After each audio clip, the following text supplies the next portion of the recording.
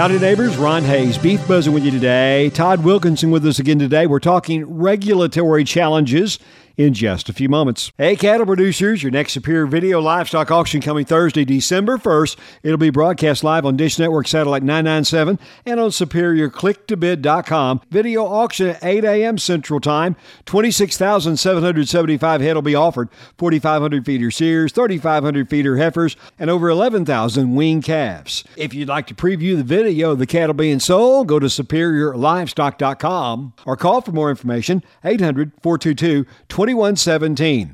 Where are you getting your fertilizer this year? Just about anywhere you look, it's going to cost more. And you may even find it's harder to get when you need it. It sure would be nice to have a better source of crop nutrients. Believe it or not, you do. It's your soil. Source from Sound Agriculture unlocks more of the nutrients already in your fields, so you can add less fertilizer while getting the yield you're counting on. It's such a solid backup plan, you'll probably find yourself wondering why Source wasn't the plan all along. Visit sound.ag to learn more. President-elect of the National Cattlemen's Beef Association, Todd Wilkinson, is a rancher out of South Dakota and feeder operator as well. Wilkinson indicates one of the big challenges for the cattle industry in the days to come, regulatory overreach by the Biden administration. Yeah, and I think that's going to be the takeaway from the midterm elections. I think we're going to see increased regulatory activity. You know, whether it's WOTUS, literally the SEC getting involved and trying to dictate things. I would have guessed I would have seen in my career the Securities and Exchange Commission trying to get involved to say that there needs to be some sort of climate dictate that goes all the way back to the producer. How we get from Wall Street out to that cow-calf operator is a major stretch. And what we're seeing is government overreach again and again and again, and now, after the midterms, I think government maybe even gets more dysfunctional, and we really see the challenge coming to the producer as being overreach, whether it's the EPA. This is the fourth or fifth time we've had WOTUS.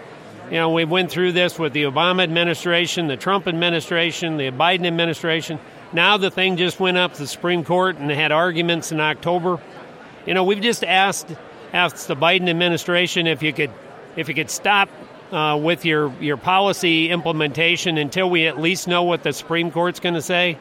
We're not getting a positive response to that. It appears that the government bureaucrats want to dictate how we have to run our operation, even though they have no clue as to our environmental footprint and the fact that we're a good solution, not a negative.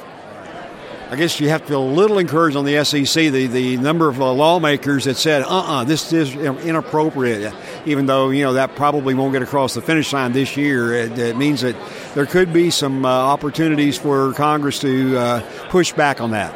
Well, I sure hope there is. If you talk about a nonsensical approach to government regulation, you got to wonder how these people even come up with these goofy ideas. Frankly, the Securities and Exchange Commission telling us what to do and how to do it, that's simply so far beyond their regulatory framework.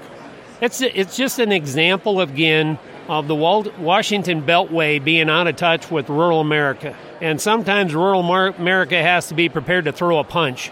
If I'm anything in terms of my administration, we're going to be prepared to throw a punch and fight for the producer, because I think that's the future we're going to be dealing with, and we need to protect that producer. The days of just taking it are done. Now it's time to deliver the message back hard and fast. You mentioned your administration, your year as president is coming up pretty quick. New Orleans, February, you'll be stepping into that role at the end of that meeting. What are your goals? Why are you in the officer chairs, and why, or what do you want to do on behalf of the industry in 2023? Well, I get asked that question a fair bit, is why are you doing this? You don't get paid anything for doing this. Why are you so involved in the industry? And I was raised by a Marine Corps Master Sergeant that told me a long time ago, if you're going to be involved in something, put up or shut up. And I took that to heart as a kid, and certainly in my adult career. And because of that, I I firmly believe it's the people in our industry that are prepared to get out and protect themselves and move forward. That's the ones that are going to chart the future. It's not the guys that are going to sit there and simply complain at the coffee shop, because complaining at the coffee shop doesn't do anything. And I'm convinced that NCBA is the tool, the message, and has the delivery to be able to help the producer out there. I am firmly convinced that animal disease traceability is a big deal, and it's facing us squarely in the face.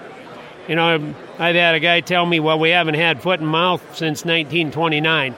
No, we haven't had it since 1929, but it's spread across the globe right now. Australia's got it 300 nautical miles off their shore, and they're scared to death. And with this population that hops on a plane and flies all over the place, all it's going to take is something coming in on the bottom of somebody's boots, and suddenly we're faced with a economic calamity. And unless we bring our animal disease traceability up to the speed of commerce, we're going to get caught behind. So that's a big focus of my administration is the ability to reduce that cost of doing business, and it's going to take some change. It's probably going to take me putting that EID tag in that calf's ear to be able to have my state vet be able to trace back if something happens instantaneously, rather than waiting the 3, 4, 5 day time period while our whole economy goes into shambles. Cattle industry leader Todd Wilkinson of the NCBA. You've got the Beef Buzz on Ron. It's the 41st Annual Oklahoma Select Bull and Female Sale, Saturday, December 3rd, 1 p.m. at the Atoka Livestock Auction. The limousine and Limflex offering will include 60 breeding-age bulls and 31 females, pairs and breds. Complete information data will be available on all bulls. View the catalog at AmericanCattleServices.com. For more information, contact American Cattle Services, 580-597-3006. The Oklahoma Select Bull and Female Sale, December 3rd, Atoka Livestock Auction. And that's your Beef Buzz. Have a good day. I'm Ron Hayes.